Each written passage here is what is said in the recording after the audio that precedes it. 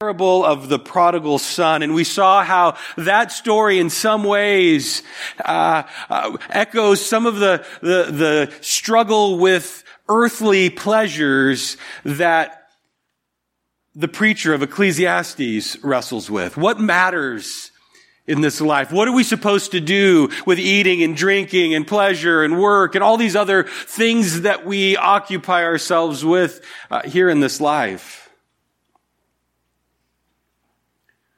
We saw how this rebellious son takes his share of the inheritance, and he's convinced that drinking and partying and having fun are going to give his boring little life meaning and value.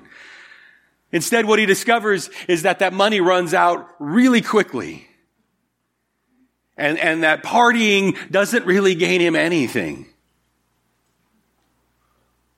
And when that son returns back to his father's house, he's amazed that his father just lavishes him with all these good things, expensive clothes and a ring on his finger and a huge party. And through that example of his father, the son learns to receive these good things from his father's hand with gratitude and appreciation. He learns that things like eating and drinking and celebrating have their place in our lives, but again, they are not the meaning of life. They aren't supposed to be worshiped or idolized. The things of this world should be used to enhance our relationship with our Father. The story of the prodigal son is just a great reminder of God's grace and God's love to us. All of us have been estranged from the Father because of our sin. We all wander. We all search for meaning, often in meaningless places. And we are all welcomed back with open arms when we return back to God through faith in Jesus. But the story of the prodigal son, I don't think it's primarily about the younger son. I don't think that's the main reason why Jesus tells the parable. And it isn't even really primarily about the Father's love and acceptance and grace, although that's obviously a prominent theme. No, I think the key moral of the story comes at the end with the older son. This older son who's been the good one, right? The faithful son. Always been responsible, always obeyed and done whatever the Father told him to do. This foolish, wasteful, arrogant son, this brother of mine has disgraced the family, has dishonored you, our Father, and has caused us all grief. And we all knew this was going to happen. We're not even surprised. We knew he was going to go out there and waste it all and ruin his life. We saw it coming. And now that he comes crawling back home, Dad, you just welcome him with open arms? You give him nice clothes and you throw him a big, huge party? You've never even given me like a young goat, let alone the prize calf. Like I've never had that, and I've always been good.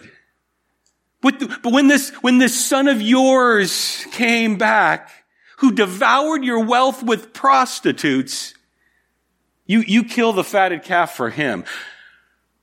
That's not fair. That is not fair.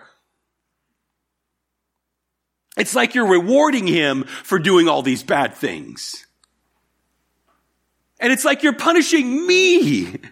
Because if you're going to reinstate him back into the family, guess whose inheritance gets cut in half again? That is not fair. That's not cool. The father says to him, son, you've always been with me, and all that is mine is yours. But we had to celebrate and rejoice. For this brother of yours was dead and has begun to live. He was lost and he's been found. Oh, that perspective can be a convicting thing, right? The younger son, we know that he idolized money and pleasure and partying over the relationship with his father. And it almost killed him. In the end, this younger son learns that earthly possessions and having fun, that's not the meaning of life. But this older son, his response, his reaction reveals something very dark and ugly. It reveals that this older son also idolizes money and possessions and wealth. He's every bit as greedy as his younger brother. He doesn't think he is, but he is every bit as selfish. He's just taken a different approach to acquiring his wealth. He's just being patient. I'll be good so that the Father will bless me. But his anger at his dad over this perceived injustice shows that he cares more about this fatted calf than he does about his dad. It shows how little he trusts his father. This selfishness bubbles to the surface, and we see the things that he truly loves. He doesn't care that his brother, who was as good as dead, is alive now. He doesn't really care about that. And he doesn't care that his dad, who no doubt has been moping for years, is finally rejoicing. He doesn't care about that either. I think we are never more like this greedy, selfish, older brother than when we shake our fist at God and say, God, that's not fair. Here in Ecclesiastes chapter 3 and 4, the preacher turns his attention to investigate these things in life that often seem so unfair to us. And the goal really is to try and help us regain some perspective, just like that father was trying to help his old son regain perspective. These words are written to help us make sense of a world that so often seems just out of whack. But here's the problem. Solomon, wisest guy that ever lived, right? Smartest man ever, was granted this wish from God of supernatural wisdom. Writes all of these proverbs, and these proverbs are written to help us live life in a way that's healthy and successful and prosperous and good. So he tells us, here's the secret to life. Here's how you can succeed in life. And he writes things like Proverbs 3:9. Honor the Lord from your wealth and from the first of all your produce, so your barns will be filled with plenty, and your vats will overflow with new wine. The fear of the Lord adds length to life, but the years of the wicked are cut short. The Lord tears down the proud man's house, but keeps the widow's boundaries intact. Or this one, train a child in the way he should go, and when he is old, he will not turn from it. The King Solomon, who wrote these proverbs, says, do these things and everything in your life will be great. But the King Solomon, who writes Ecclesiastes, says, oh, wait a minute. What my eyes see is that sometimes people who honor the Lord wind up with empty barns and dry wine vats. That doesn't seem fair. Sometimes the wicked live a long, long time and the righteous have their lives cut short. That doesn't seem fair. Sometimes it seems like the proud man's house is the one that prospered and the widow is the one that gets cheated out of her boundaries. And sometimes I've seen with my eyes that even when a child is trained up in the way that they should go, when they get old, they wander far from it. These things are not fair. Over and over again, he points out the things in this world that his own eyes have seen, and our eyes have seen them too. Things that our happy Christian explanations for these injustices are just short. They're lame. I love what this book, it's out on the foyer, you can get it. I love what Zach Eswine has to say. It says, if someone were to say to him, the things you talk about should not happen, it's as if he says, no, they shouldn't, but they do. So now what? Therefore, without question, Ecclesiastes regularly points out things that many people in the church prefer not to acknowledge. The preacher does not stick to the rules of what should be, but addresses the exceptions to account for what is. That's what he's going to do here in this second part of chapter 3 and chapter 4. I think that's the reason why this book of the Bible is so incredibly relevant through every age, and why this book feels particularly real. Because again, it does ask hard questions. And it points out that life isn't always neat and clean and happy and as polished as we sometimes want to pretend that it is, especially in church. This book of the Bible is real because real people ask questions like, why do bad things happen to good people? And why is there so much evil in this world if there is a good God who is in control? And why is this place like it is? Why is it so messed up? And how do we navigate life when these rules for living don't always guarantee success? Eswine says that the Proverbs are a lot like meteorology, giving us indicators to predict the outcomes of the weather. And Ecclesiastes is like the actual weather, fickle and unpredictable. There are certain things that we can and should do to prepare for an upcoming storm. And those things are good, but then there's the difficult task of assessing the damage after the storm and figuring out how to clean up the mess. That's the wisdom of Ecclesiastes.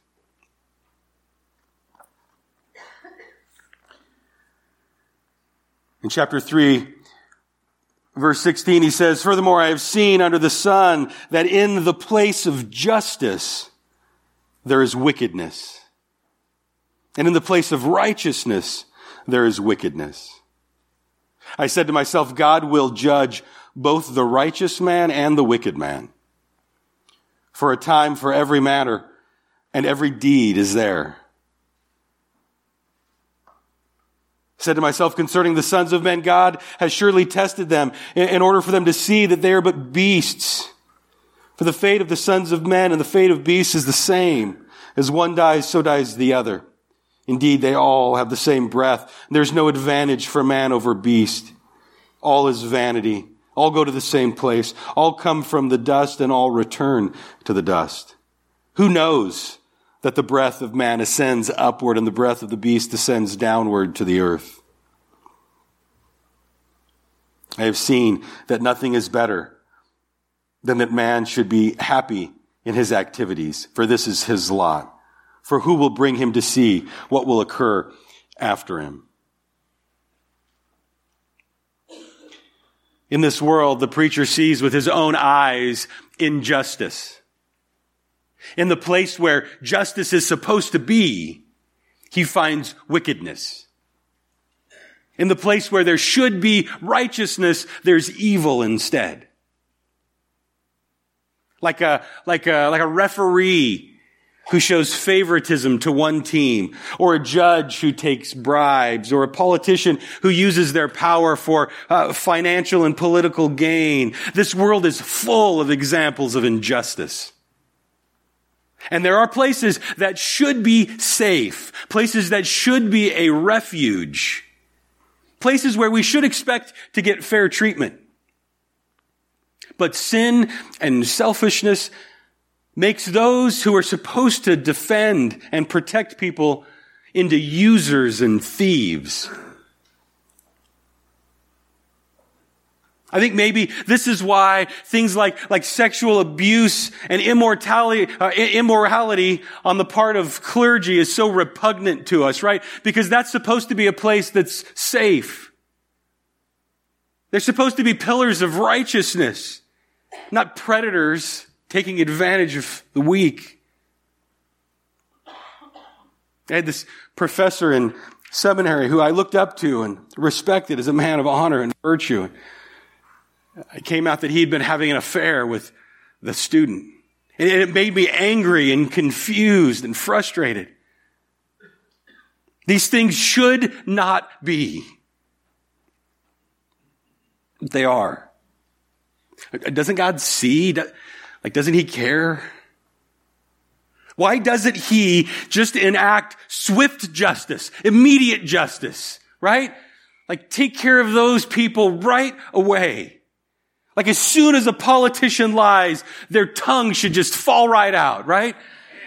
As soon as a crooked judge touches bribe money, their hand should just fall right off. As soon as a philandering clergyman is unfaithful with his wife, he should also have things fall off. Right? It's immediate justice. Wouldn't that be better? The only problem is that then you and I would also have to live in that world. We too would be subject to the same swift punishment whenever we lied or cheated or got angry or lusted.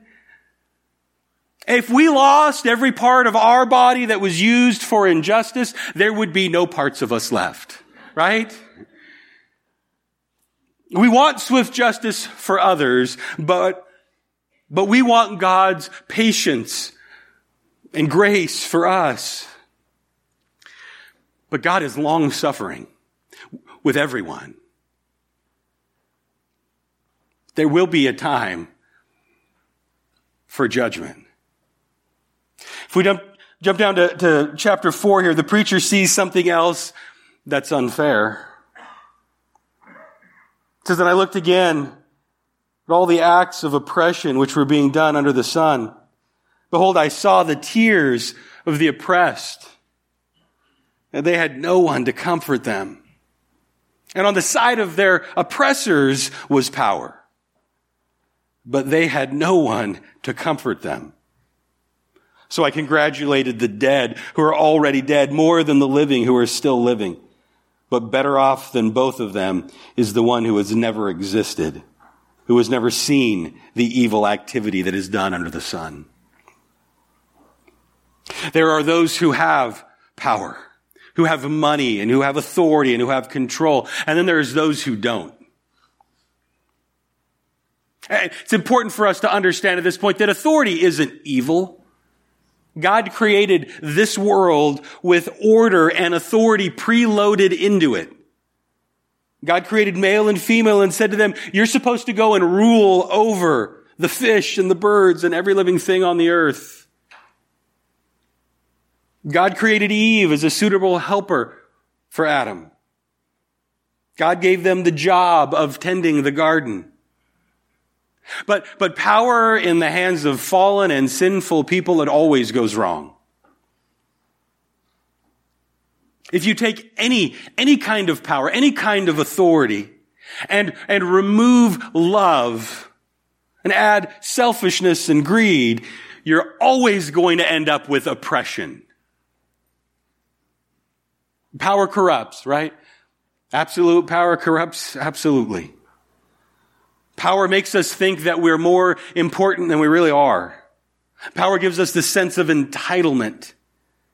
And having just a little bit of power makes us hungry for more. And when we read this, I think a lot of times we're tempted to think about like a big evil ruler or dictator. This is like a Hitler or like a Napoleon, or like a Castro, somebody that's taking advantage of the average people while they sit in luxury. This doesn't apply to us. We're not oppressors. Right? But I think every single one of us, every one of us in this room has been given some degree of authority. We are all in danger of using that authority to oppress others. If you work at a job where you have other people under you that you manage, how do you treat them? Do you take credit for their work? Do you ridicule and demean them as a management technique? Do you have unfair or unrealistic expectations that you set for them?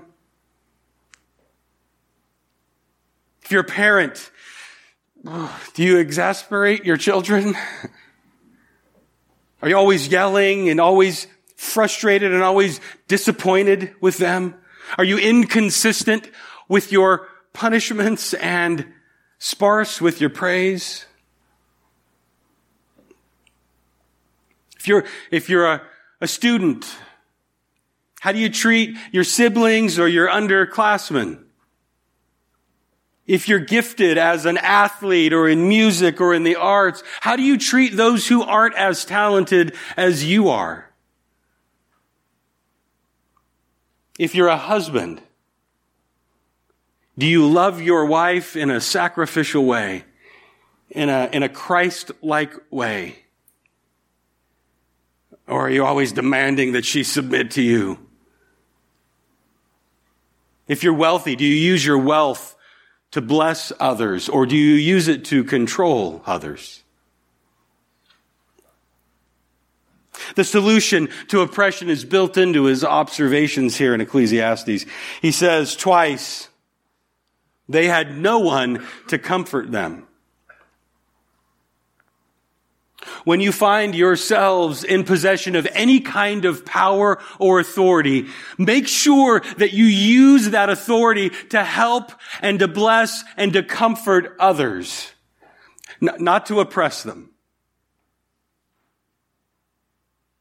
And whenever you see any kind of oppression, you do whatever you can to provide comfort and relief. It's almost as though the real tragedy that the preacher of Ecclesiastes sees is not that there's people who are oppressed, but that there's no one there to comfort them. He's not done. He opens his eyes again and says, I've seen that every labor and every skill which is done is the result of rivalry between a man and his neighbor. Now, this too is vanity and a striving after wind. At this point, it seems like he's turning his attention from talking about these acts of injustice to really digging deeper, like really looking more at the motivation for things like injustice and oppression. And the first motivating factor is rivalry. Envy, keeping up with the Joneses. It's that the same root problem underlies it. This love and desire for earthly and temporary things. And here he reveals that so often the motives that drive our unjust actions are a desire to look just as good as the other people around us. We feel like we have to maintain certain appearances. Oh man. This is a hard one, right? Because we know he's right. We get it, that this is true. We feel it. All of us feel it in the way that we dress and the things that we drive and the house that we live. In all these different ways, we feel this need to fit in. But we can't help it. Like we can't It's a hard one to fight. It's a hard one to realize that we're not really in competition with our neighbors or other people. This kind of rivalry, though, it leads to all kinds of selfishness and oppression and ugliness. Rivalry often motivates us, so does greed. That's the next one he points out. Then I looked again at vanity under the sun. There was a certain man without a dependent, having neither a son nor a brother, yet there was no end to all his labor. Indeed, his eyes were not satisfied with riches, and he never asked, "For whom am I laboring and depriving myself of pleasure?" This too is vanity and a grievous task. Here he sees this Scrooge-like man who's working just for the sake of work, and he's making money just to see how big of a ball he can accumulate. Not really caring for other people, not really even enjoying it, just mindlessly striving,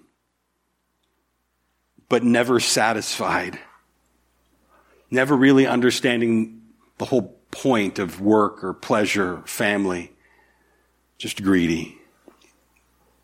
Rivalry and greed certainly motivate a lot of people to do bad things. But there's one more that he mentions here. If you skip down to 14, he's come out of prison to become a king, even though he was born in his kingdom. We've seen all living under the sun throng to the side of the second lad who replaces him. There's no end to all the people, to all who were before them. Even the ones who will come later will not be happy with him. For this too is vanity and a striving after the wind. The picture here is of a young king, super popular with the people. Comes up from nothing, like a real rags to riches story. And he's very, very popular for a little while. But eventually people will become discontent with him too. Popularity is meaningless. Envy and rivalry and jealousy and greed and the desire to be popular and well-liked are all dumb reasons for oppressing people and acting in an unjust way. They're all things that lead to life under the sun being unfair. So what are we supposed to do about that? How do we then react? How do we handle that? How do we counteract the injustice and the oppression that we see? First and foremost, I think we need to understand and recognize that God is not silent when it comes to those who act in this way. He's not neutral when it comes to injustice. God is very much against the tyrant and the abuser and the cheat. God hates oppression. And God calls us to be fair. Proverbs 17:15 says, "He who justifies the wicked, he who condemns the righteous, both of them alike are an abomination to the Lord." God calls us then, commands us to be people who are just and kind and comforting and fair. Zechariah 7:9. Thus has the Lord of hosts said, "Dispense true justice. Practice kindness and compassion each to his brother. Do not oppress the widow or the orphan, the stranger or the poor. Do not devise evil in your hearts against one another."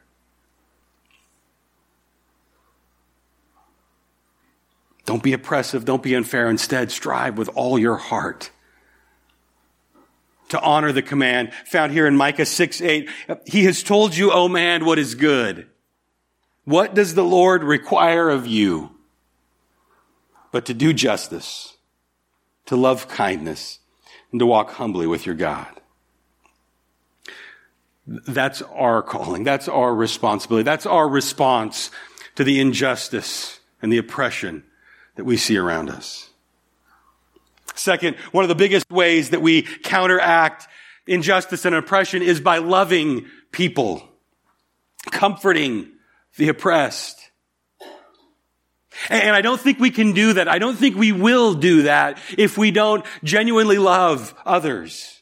If we aren't able to love people and see other people the same way that God sees them, as people that were created in his image, that have meaning and value, despite all the bad stuff. Like if we can't see others that way, there's no way we're going to be able to truly love them.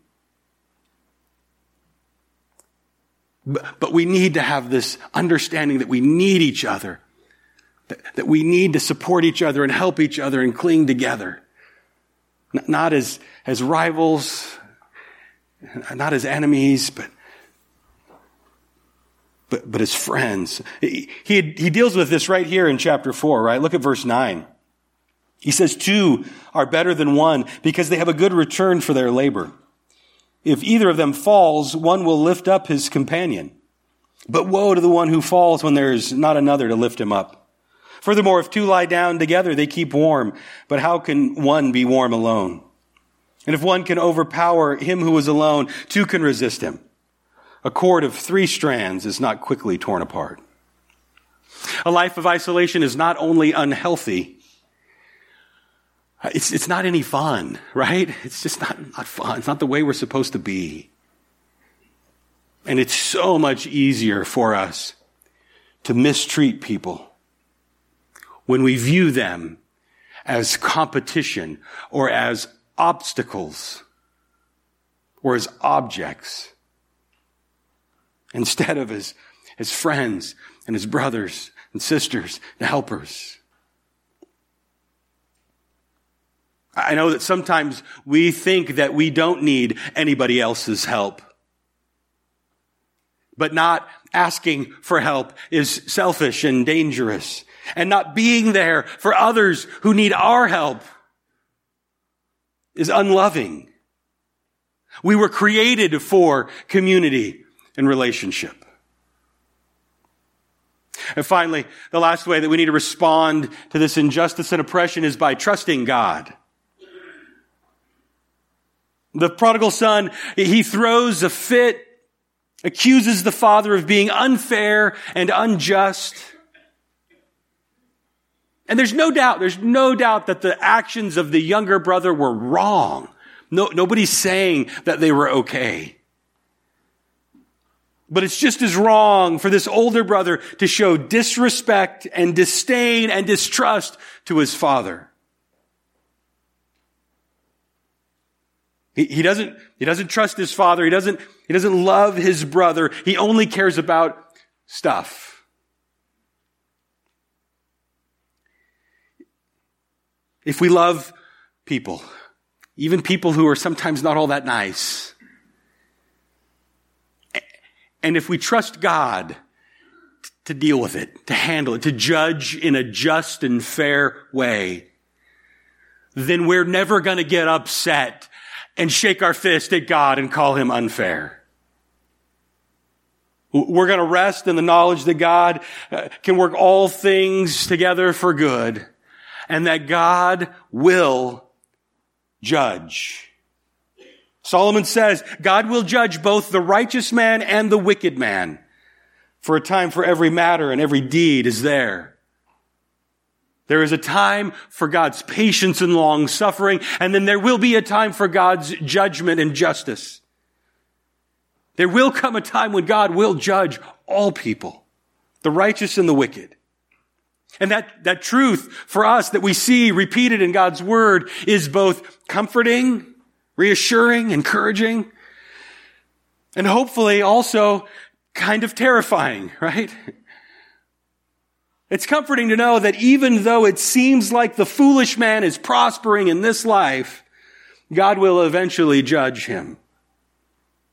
It's comforting to know that those who seem like they're getting away with perverting justice and doing evil will not get away with it forever. They will be called to give an account for their deeds. It's terrifying, though, because all of us will one day face God, who is the righteous judge.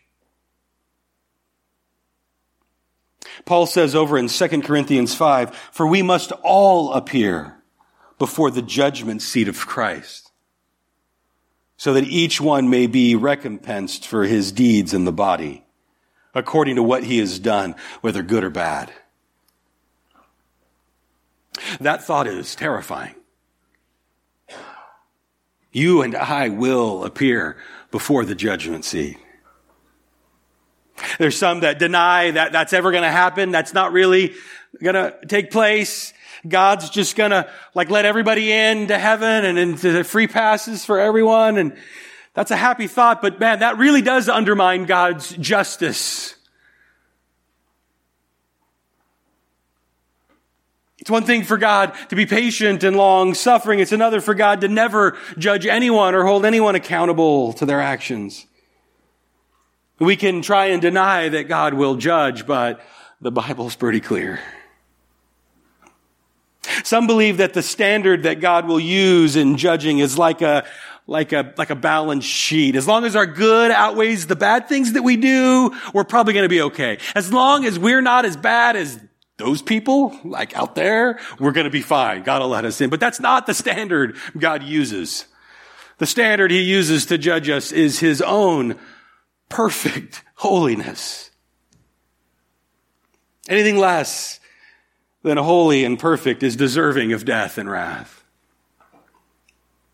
And we have all sinned and fall short of the glory of God. No one is righteous, not one of us.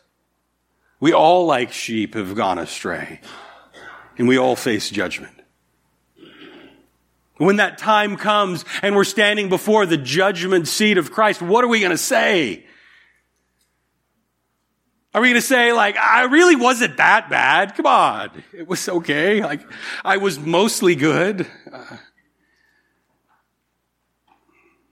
No, I will not speak of anything that I've done. I'm simply going to cling to Jesus Christ. May I be found in Him.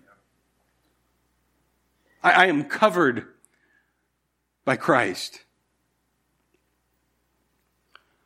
Just a few verses later in 2 Corinthians 5, Paul says this, "Therefore, if anyone is in Christ, he is a new creature. The old things passed away. Behold, new things have come. Now all these things are from God, who reconciled us to Himself through Christ and gave us a ministry of reconciliation, namely that God was in Christ reconciling the world to Himself, not counting their trespasses against them. And He has committed to us the word of reconciliation. Therefore, we are ambassadors for Christ, as though God were making an appeal through us. We beg you on behalf of Christ, be reconciled to God." That's our job now. That's our responsibility now as ambassadors, is to go out and tell people that you need Jesus Christ. You need to cling to Him. You need to place your faith in Him. That's what gains you entrance into heaven. That's what makes you right in the sight of God. He made Him who knew no sin to be sin on our behalf, so that we might become the righteousness of God in Him. And life often seems unfair, and it seems like God isn't doing anything about it. But God has. God has provided the perfect substitute so that we will not be judged based on our sin, but instead we get to be seen clothed in Christ's righteousness. And God has appointed you and I as ambassadors to go out there into this messed up, unfair world and provide comfort to the oppressed and help for the helpless and to preach hope for those who are hopeless. I praise God for what He's given us through Jesus Christ. God, I thank you so much for your word. Lord, thank you that it deals with some of these difficult, hard questions that we have as we look around and see that life doesn't always seem fair. God, in this world, we recognize that you are in control and that you know what you're doing and that ultimately you will be the righteous judge. We trust you. Even when things are so ugly and so out of place, so broken, we still trust you. I pray, dear God, that you would help us to be those who would provide comfort and hope and peace. Every one of us in this room would use the authority that you've given us in a way that would help encourage and uplift others. That as ambassadors, we would go out and proclaim that there is forgiveness for all of the bad things that we do, for all of the injustice that we take part in. Thank you, God, for giving us Jesus Christ. Thank you for reconciling us back to you. Thank you for all of the ways that you've blessed us. Lord, help us to live lives that bring glory and honor to you. In Jesus' name, amen.